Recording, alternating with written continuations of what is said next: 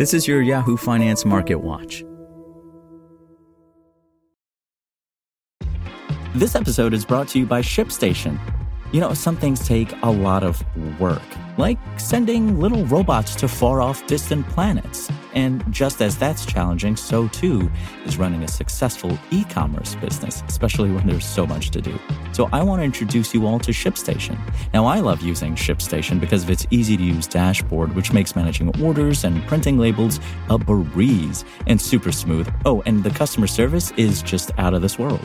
It's exactly what you need to help grow your business. Sign up for your free 60-day trial at shipstation.com/technews. That's shipstation.com/technews. This is Yahoo Finance Daily, a daily update on the top business, finance, and stock market news from around the world. Let's jump into today's stories.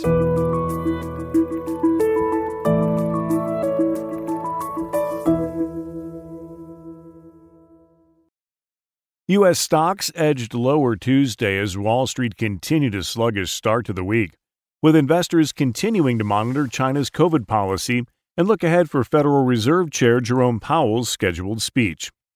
The S&P 500 was down 0.2%, while the technology-heavy Nasdaq Composite ticked lower by 0.6%.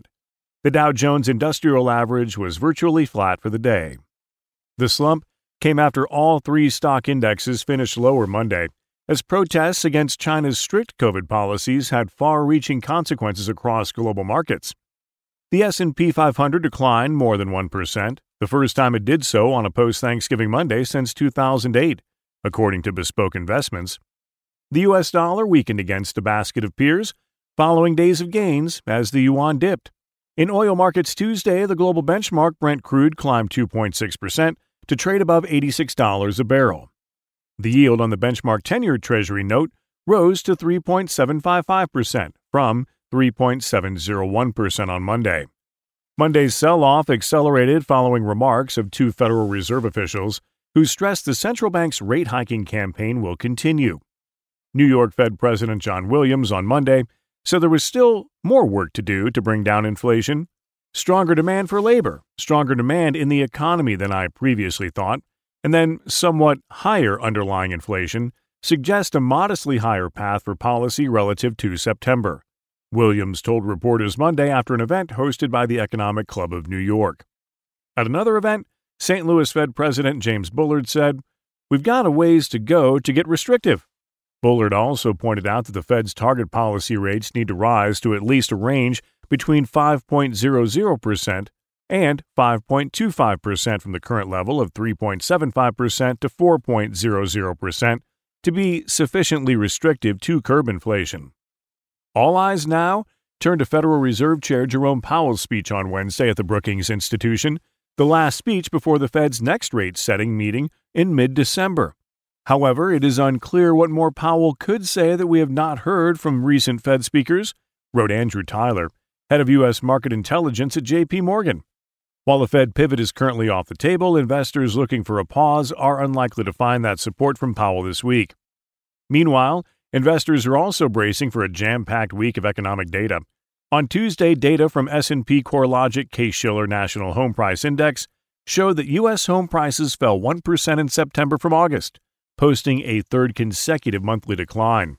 The slowdown comes as mortgage rates have surged to near 7% from lows near 3% in just 10 months. The Conference Board's Consumer Confidence Index, the latest indicator of the strength of the U.S. economy, fell to 100.2 in November from a revised 102.2 reading in October, while economists surveyed by Bloomberg called for a drop to 100. In corporate news, Apple fell more than 2% Tuesday following turmoil at the world's largest iPhone factory in Qingzhou. The unrest in China further sparked fears of a shortfall of close to 6 million iPhone Pro units this year, Bloomberg reported. Apple also found itself at the other end of Elon Musk's ire, as the billionaire owner of Twitter is picking a fight with the tech giant. Musk targeted the company over its ad spending on Twitter and raised the prospect of a bigger battle over Twitter's availability on the Apple App Store. Meanwhile, in the U.S., Apple also faces headwinds heading into next year, Oppenheimer analyst Martin Yang told Yahoo Finance Live on Tuesday. Also, shares of United Parcel Service rose 2.6%, as the Biden administration calls on Congress to act and pass legislation that would avert a rail strike. UPS is the largest rail customer. Shares of AMC Networks were up nearly 2% after CEO Christina Spade left the company after less than 3 months in the role. On the earnings front, CrowdStrike Holdings Incorporated, Intuit, and Workday are set to report Tuesday. Elsewhere in the crypto world, BlockFi, a crypto loan and borrow platform, filed for bankruptcy. The crypto lender is the latest in a string of platforms in the digital assets market that have crumbled following FTX's collapse. For more live coverage of business, finance, and stock market news, please visit yahoofinance.com.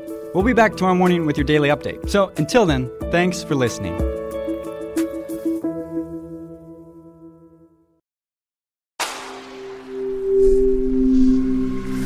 Spoken Layer. Want to learn how you can make smarter decisions with your money? Well, I've got the podcast for you. I'm Sean Piles, and I host NerdWallet's Smart Money Podcast. Our show features our team of nerds, personal finance experts in credit cards, banking, investing, and more. And they'll help you make the most of your money while cutting through the clutter and misinformation in today's world of personal finance. You'll get clarity on strategies to help you build your wealth, invest wisely, shop for financial products, and plan for major life events. Listen to NerdWallet's Smart Money Podcast wherever you get your podcasts.